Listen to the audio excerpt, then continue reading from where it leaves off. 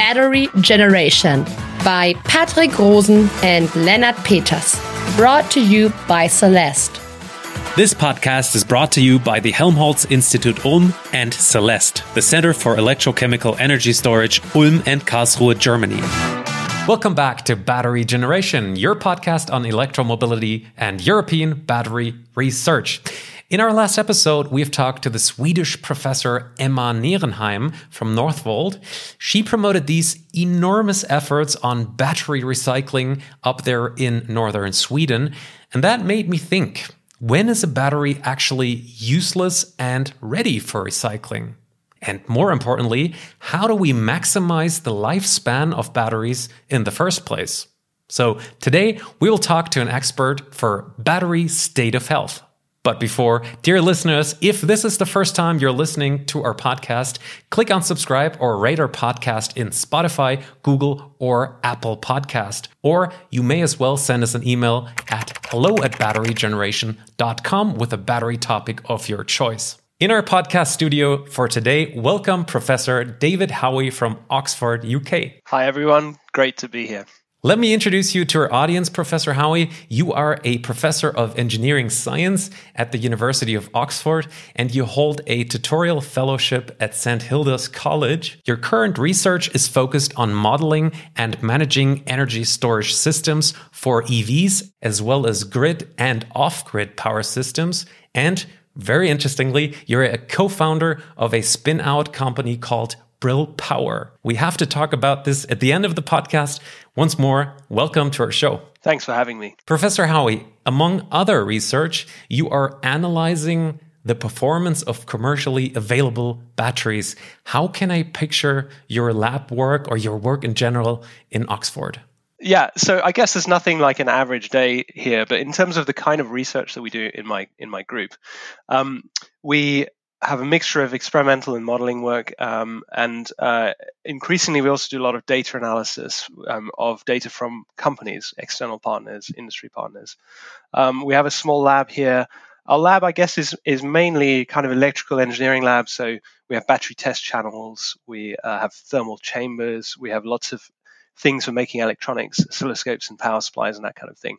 But we're not chemical engineers, so we're not taking things apart or making batteries. We're more interested in how available batteries that you can buy today work. And so most of our tests are plug in a bunch of batteries, see how they perform, try different temperatures, try different charge-discharge algorithms, and so on. And then we back that up with lots of modeling and simulation work as well. So you're developing battery lifetime models. You work with a lot of data, I guess. What is let's say, the ultimate goal of this research? The battery world is a big world and has kind of exploded over the last 10 years.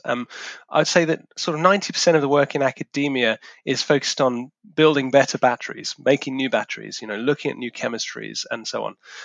But I think there's room around that for engineers who want to use batteries better.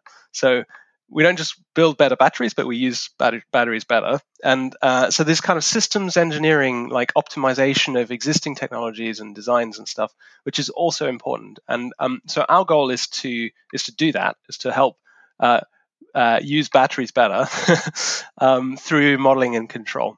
I wonder, as a non-scientist, what parameters do you actually develop there? I mean, parameters for batteries, that is mainly voltage. You just mentioned temperature, the current maybe. What kind of parameters are you actually getting from a battery and putting into a battery?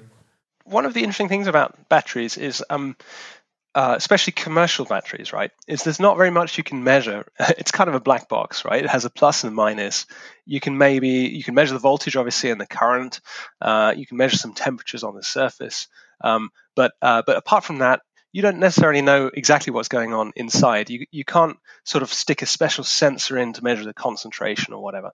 And so a lot of what we do is trying to use models to actually pretend that we're measuring something that we can't directly measure. Yeah, this is a difficult challenge because there's often like a mismatch between the number of measurements you actually have and the number of parameters in your model. But broadly speaking, as you say, it's temperature, voltage, and current. And then we can play around with how we excite the battery. Do we excite it with a constant current, or do we use like a current that's varying, with a sinusoid or something like that? We can also play around with the cooling conditions, and we can also compare batteries of different shapes and sizes and manufacturers. And of course, we could also collaborate with colleagues to take batteries apart in a glove box and look at the inside layers and stuff like that. But for our group, mainly we're limited to temperature, voltage, current, what we can get from a commercial battery without destroying it. We want to talk about state of health and degradation today. Just get our listeners started. What is actually the degradation of batteries? I know that, a battery over its lifetime, it's not necessarily getting better. But what does the term state of health describe, actually? I guess it's something that most of us are familiar with, even if we haven't thought about it, because we all have a smartphone. And in our smartphone, we know like after 2 or 3 or 4 years, they seem to not last so long, right? So maybe you have to charge it like twice a day instead of once every 2 days or something. So state of health is an indication of that kind of health. Typically, for something like a smartphone, we're therefore talking about the capacity of the battery, like how much charge can you store? Is it enough to last for 1 day or 2 days or whatever? But actually, I think the definition of state of health is a bit broader than that because it depends a bit on the application. So if it's a smartphone, then yeah, you're very much interested in the capacity, the charge capacity. If it's something like a industrial application, like an electric train, for example, then actually your limitation might not be capacity, it might be power, right? In which case, the state of health would be related to the power fading over time, which is really a way of saying that the resistance of the battery is increasing over time. And because on day one, I've designed the cooling system to handle a certain amount of heat, if the resistance, say, doubles or triples, in 10 years' time, that the battery is going to generate more heat under the same usage conditions. I got the loss or the fade of capacity. Of course, my cell phone is then working not as long as it used to. In terms of performance, does that actually mean that, for example, my electric car wouldn't accelerate as much as it used to at the beginning? That's a great question. No, so the loss of capacity is really about like thinking like the fuel tank is getting smaller. Okay, so that would impact the range. Eventually, that's going to impact the range of your electric car, how far you can drive. But in terms of can I accelerate fast, that's about how much current can you deliver. And for something like an electric car, I think typically that isn't going to be limited by the batteries. It's going to be limited by the power electronics and the motor. For other applications, yeah, maybe the batteries would be the limit. But for electric car, I think even in 10 years' time, you should still be able to accelerate really quickly, but you might not be able to go 100 kilometers.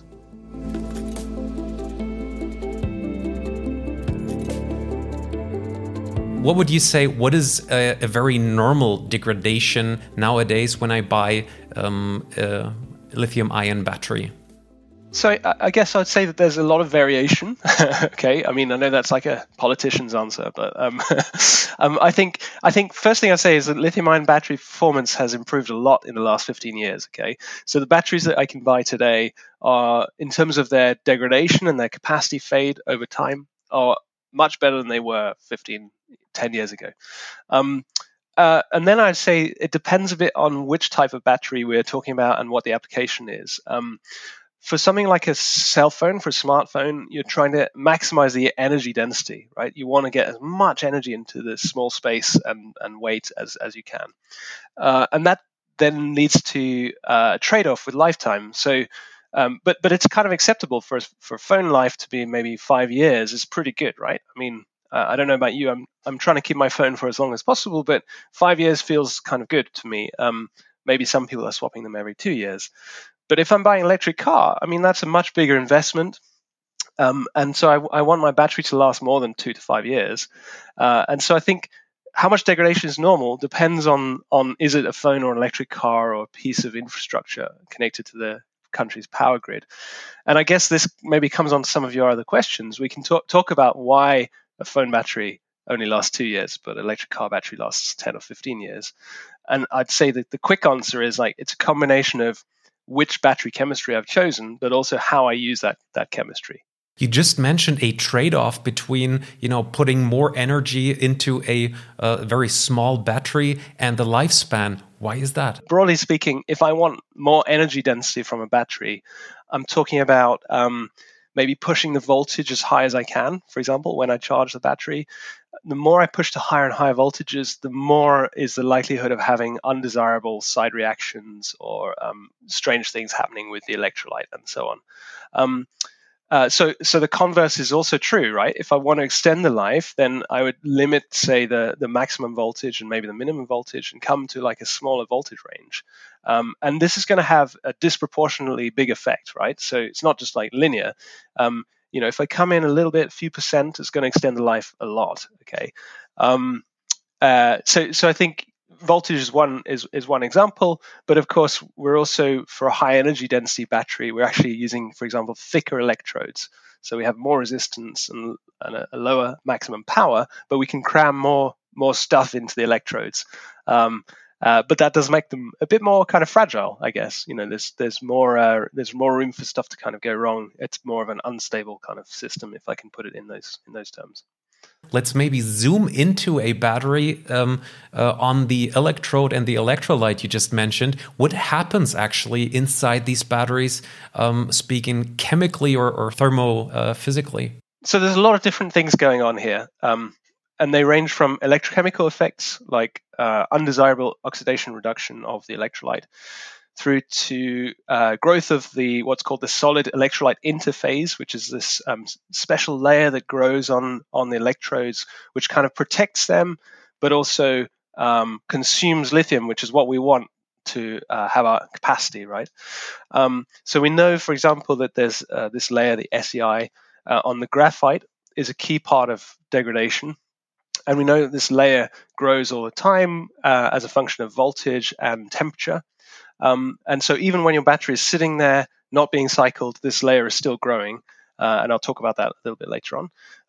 And then there's other effects which are more mechanical effects, right? So for example, we know that if we push a lot of current in and out of the battery, the particles are experiencing a lot of stress and they can crack. And actually then we get interactions. So when the particles kind of crack, then you expose more surface area, which grows some more of this passivating layer and so on. Probably two of the main mechanisms, or three of the main mechanisms, are the growth of this SEI layer that I'm calling on the graphite, some kind of mechanical cracking, particle cracking effect, and then something called lithium plating, which is when instead of the lithium going in between the layers of the graphite or in the cathode, sitting in there in a nice kind of way, it starts to become metallic lithium on the surface, and we don't want this. Generally speaking, in a lithium-ion battery, we always want the lithium to be in a compound. Yeah, we want it to be nicely tied into a compound, not just as a metal. And so this lithium plating mechanism is particularly relevant for very low temperatures or high currents, because the likelihood of that happening is going to be greater at low temperatures and high currents when we're charging.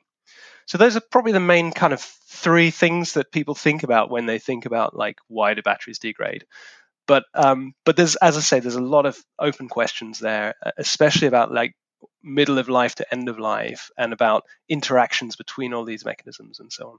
Is it possible to somehow reduce these reactions to a minimal effect somehow? Is there any battery that does not show these internal reactions at all? I'll address that in two ways, right? So one is, yes, it is possible to change how much of these effects is happening. And secondly, is it possible to change this by design, I guess is your question as well. So can I change it by changing how I operate the battery is one part. Can I change it by how I design the battery? So if I pick the design point first, so yeah, for sure, there are a couple of things maybe worth mentioning. And by the way, I mean, this is a huge topic. Loads of people are working on this.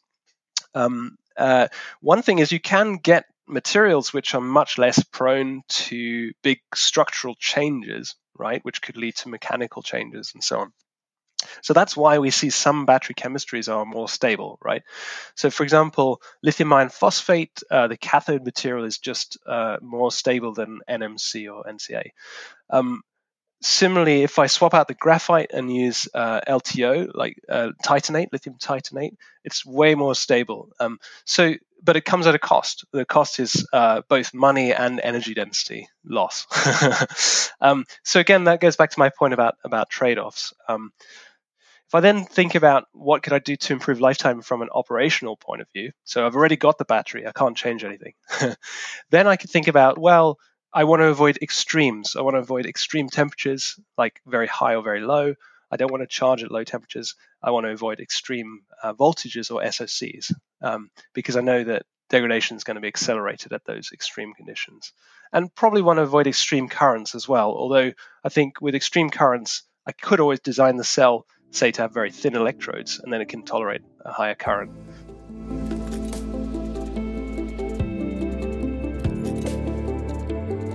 If someone out there now decides to buy an electric vehicle and wonders how much degradation, so loss of capacity, would be seen after, let's say, 10,000 or 100,000 kilometers, what would you estimate? What's normal? First thing I'd say is that there are sort of two ways of thinking about degradation, right? We can think about degradation as a function of time, right? So if I just leave the battery sitting on the shelf, don't even use it, it's still going to degrade, unfortunately. And we can think about it separately as a function of cycles. So if I do 100 cycles, do I see more degradation than if I do 10 cycles? Yeah, is the answer. But I'd say there's a third thing there to think about, which is, am I a taxi driver? Am I driving hundreds of kilometers a day? Or am I someone who only drives my car at the weekend, in which case I'm only driving like a couple of hundred kilometers a week, say? And in the case of a taxi driver, I think the cyclic aging caused by lots of cycles every day, that's going to be driving the degradation. Whereas in the case of someone like me, I cycle to work. I actually have an electric car, but we mainly use it like every couple of days and the weekend and stuff. For someone like me, it's mainly the calendar aging, the car just sitting on the driveway, that's more important. Okay.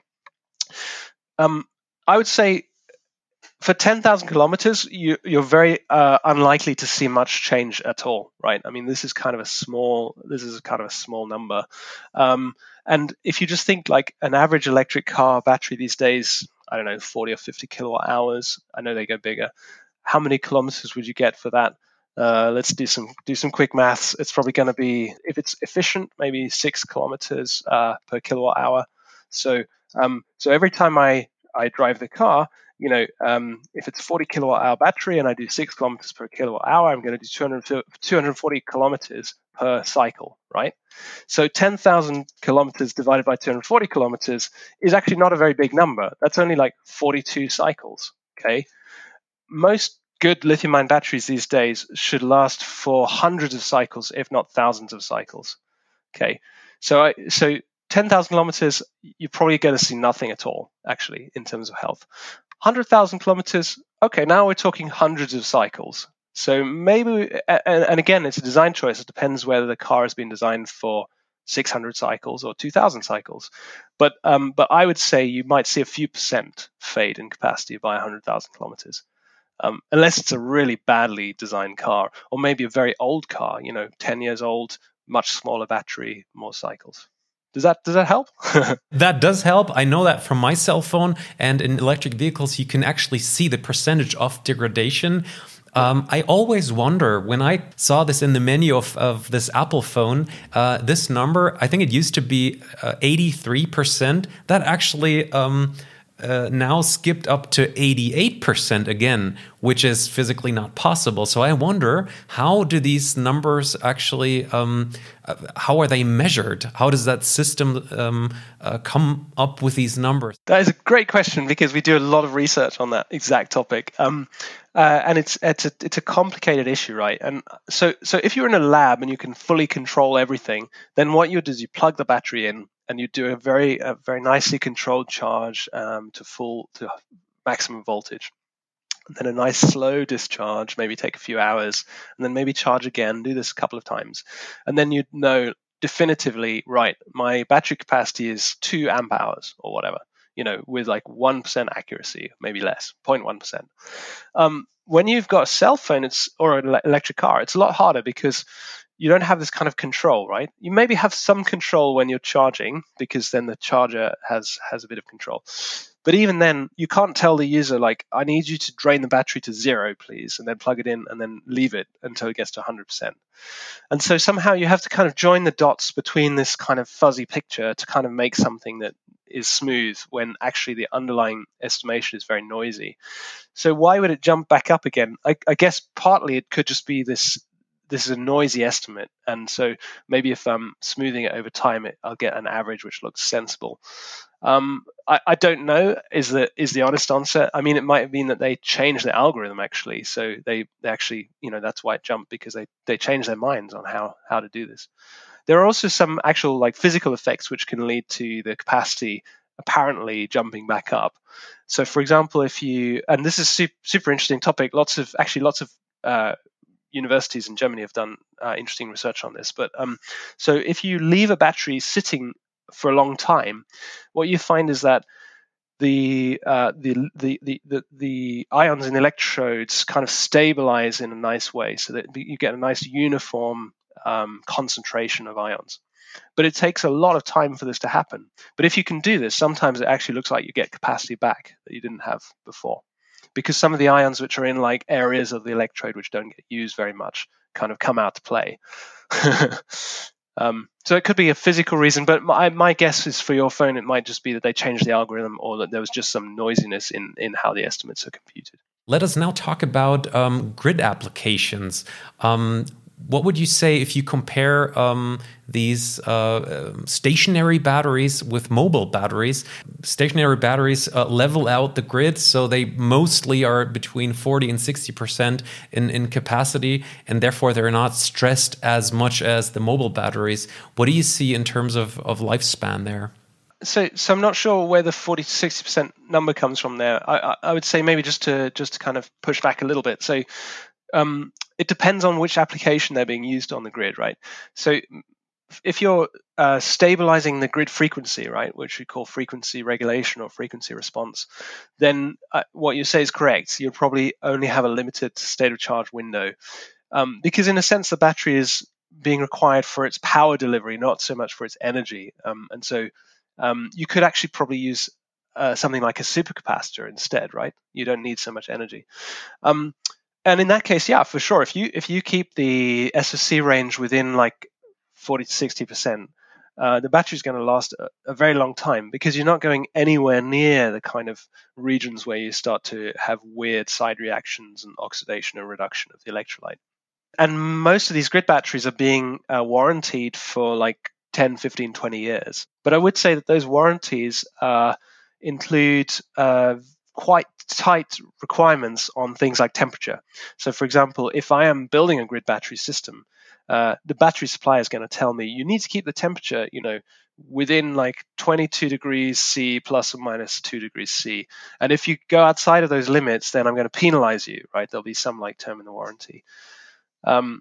Whereas an electric car, most electric cars these days have pretty good thermal management, but there's a trade-off again. You probably don't want to have such a huge like thermal management system that it's going to cost a lot of money or weight or whatever. And certainly when the car is sitting there unplugged, not being used, the temperature could just be anywhere, all over the place. So that's a big difference. I think, grid batteries are more tightly controlled, probably thermally managed a bit more uniform, and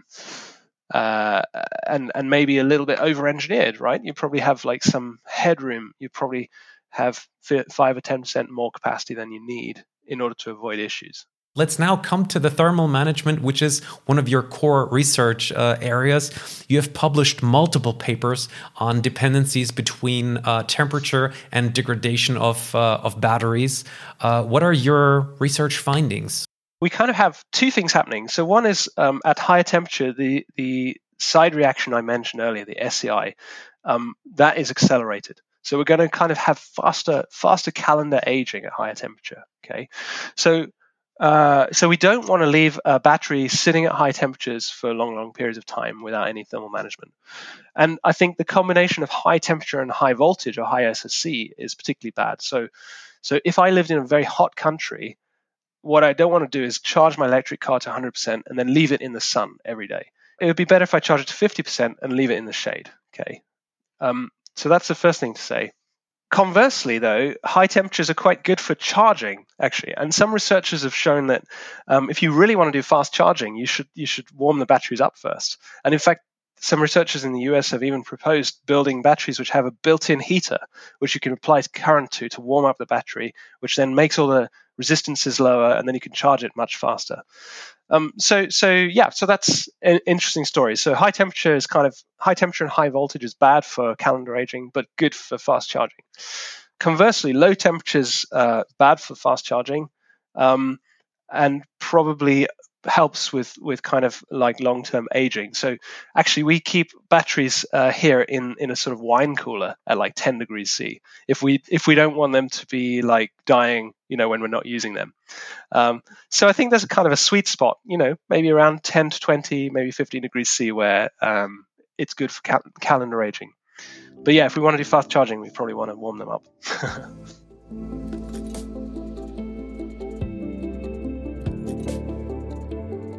So, Professor Howey, your research also includes the state of health forecasts and end-of-life prognosis. How precise are these models? And my question is, who is actually interested in these models? Are these automakers as well?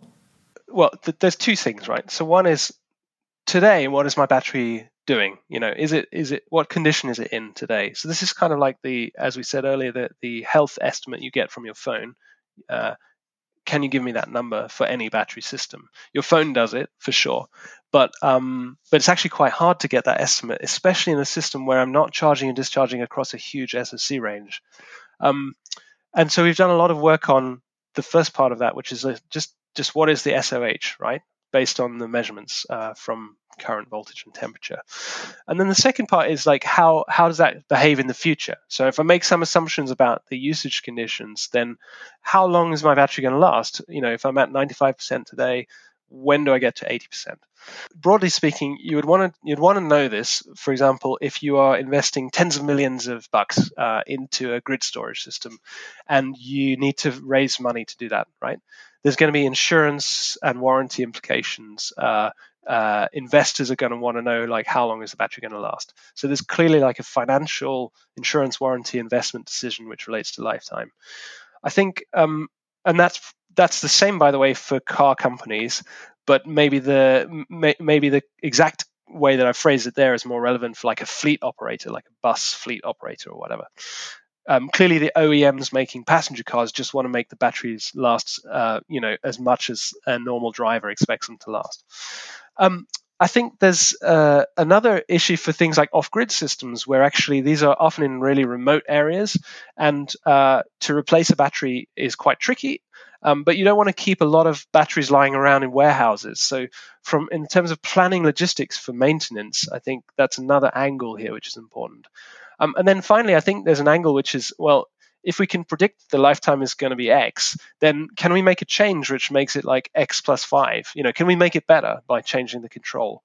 So that's like another maybe intervention that you could make. And then going to your first part, how precise are these models? That's a really difficult question to answer. And I think the answer is not very precise. And one of the reasons is that there's two things going on when I'm predicting battery life. There's the change in life, which is caused by how I use the battery. So that's like, am I doing high temperatures or whatever? But there's also just an intrinsic variation in cells based on the fact that they're manufactured and they have a variability, right? So there's like a population variability and there's a usage variability. Now, I would say that the lifetime you get is 90% going to be the usage variability and only 10% the population variability. But it's still kind of an open research question that we're working on. Like, how do you quantify that? And it's a difficult one. In this podcast, we talked to Roland van der Put from Fastnet, a network of fast charging stations. He told us it's quite an effort to update these very individual charging curves for EVs. My question for you, what is the challenge when you develop a charging algorithm? So the interesting thing with fast charging is, again, it's a trade-off. You want to get the maximum speed, but the minimum degradation. And so we need to understand, like, if I go 10% faster, what percentage lifetime decrease do I see? And I think what's really interesting here is people have shown is that there is a kind of a knee point or a sweet spot. It's not just a linear trade-off between the two. Even if you could come up with an algorithm that was going to give you 5% faster charging with only 1% more degradation, it's probably going to be quite hard to actually get that rolled out to all of the networks and stuff. So there's so many people out there questioning, should I fast charge my car in general? How much does it harm my battery? Let's put some numbers on this. So when we talk about fast charging with passenger EVs, it's fast, but it's not that fast, right? So if I fast charge my car, the best I can do is maybe 20 to 80% in 20 minutes, something like that, 25 minutes.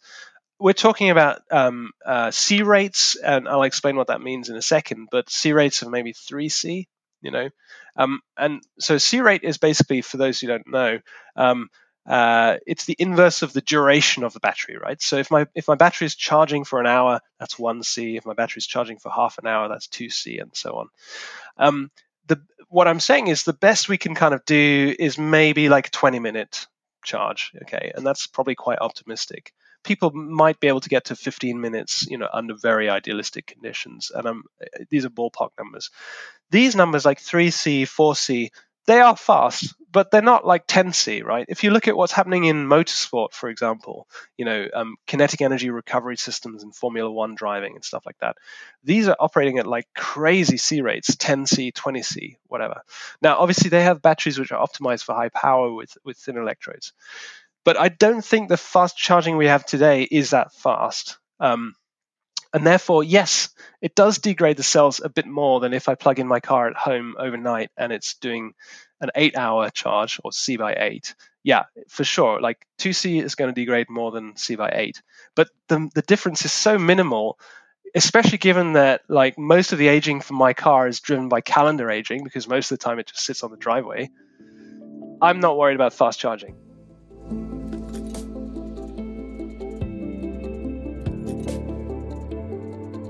The website of Brill Power states that you guys will reach up to 60% longer battery lifetime. How can you reach 60%? That's even, half of the lifetime expanding. I wonder where these numbers come from. So what's happening here depends on the amount of variation in your pack, okay? So if I have a battery pack, let's say I've got a big system, maybe it's a 1 megawatt hour grid energy storage system. What you're going to find is that, on day one, the cells are going to be quite well matched. And even after 1 year, they still behave kind of similar. But after 10 years, they're going to be very divergent in their behavior. Some cells will be good, some will be average, some will be bad. And, that sort of 60% number is probably from looking at a pack where there's quite a lot of divergence. So maybe it's kind of a big number. Maybe it's 20 or 30% or whatever. I would still say it's going to be tens of percent. And the reason for that is because in the normal pack architecture, where I have a centralized inverter, centralized power electronics, as soon as I connect cells into series strings, it's like a chain, right? I'm limited by the weakest link in the chain. Let's say I have a chain of 100 batteries, which is kind of where I need to be because I want the voltage to be hundreds of volts, and these cells are like 3 or 4 volts each. So I need at least maybe 100 cells in series. Let's say one of those cells starts to have like 50% capacity compared to the other ones.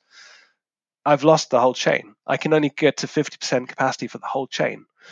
And so that's really, and it's kind of a simple, it's kind of a simple problem, right, to solve. But that's really what Brill Power is trying to do, is trying to say, well, that's a big loss, right? I've lost 99 of my 100 batteries. I've lost 50% of their capacity, and it's still there. I could still access it if I had the right electronics. So that's kind of where that 60% number comes from. What do you think has a greater impact on a bigger lifetime expectancy of batteries? Is that chemistry, or is that maybe really power electronics for the future? It's not really a competition. It's not like a zero-sum game, right? I'm not competing with my colleagues who do chemistry and materials. It's actually complementary, right? Because they can invent better batteries, higher energy density, lower cost, longer life. You still need the electronics, right, to get the most out of the system. It's a systems issue. And so whatever battery you give me, I'm going to say, plug it into this power electronics and you'll get more. So I think you need both. And if you've got both, then you can get a lot more out of the system. But if you only have one, then maybe you can't get to where you want it to be. And actually, there's one last thing I'd say is that sometimes the power electronics really helps you when you're looking at new chemistries. So for example, you're looking at, say, sodium-ion batteries. They have a very different voltage behavior compared to lithium-ion. And that requires you to rethink how I design the power electronics. And so actually you do need to think about the materials chemistry and the system design at the same time, I think, to get the most out of the system. Thank you so much for your time, Professor Howey, and your expertise. Dear listeners, hit that subscribe button if you like our show. If you really want to do us a favor, send us an email with your battery topic. That's hello@batterygeneration.com. Thank you for listening, and for next time, click in, tune in, and stay charged. Bye-bye. This podcast is also supported by the Karlsruhe Institute of Technology, Ulm University, the German Aerospace Center, and the Center for Solar Energy and Hydrogen Research, Baden-Württemberg.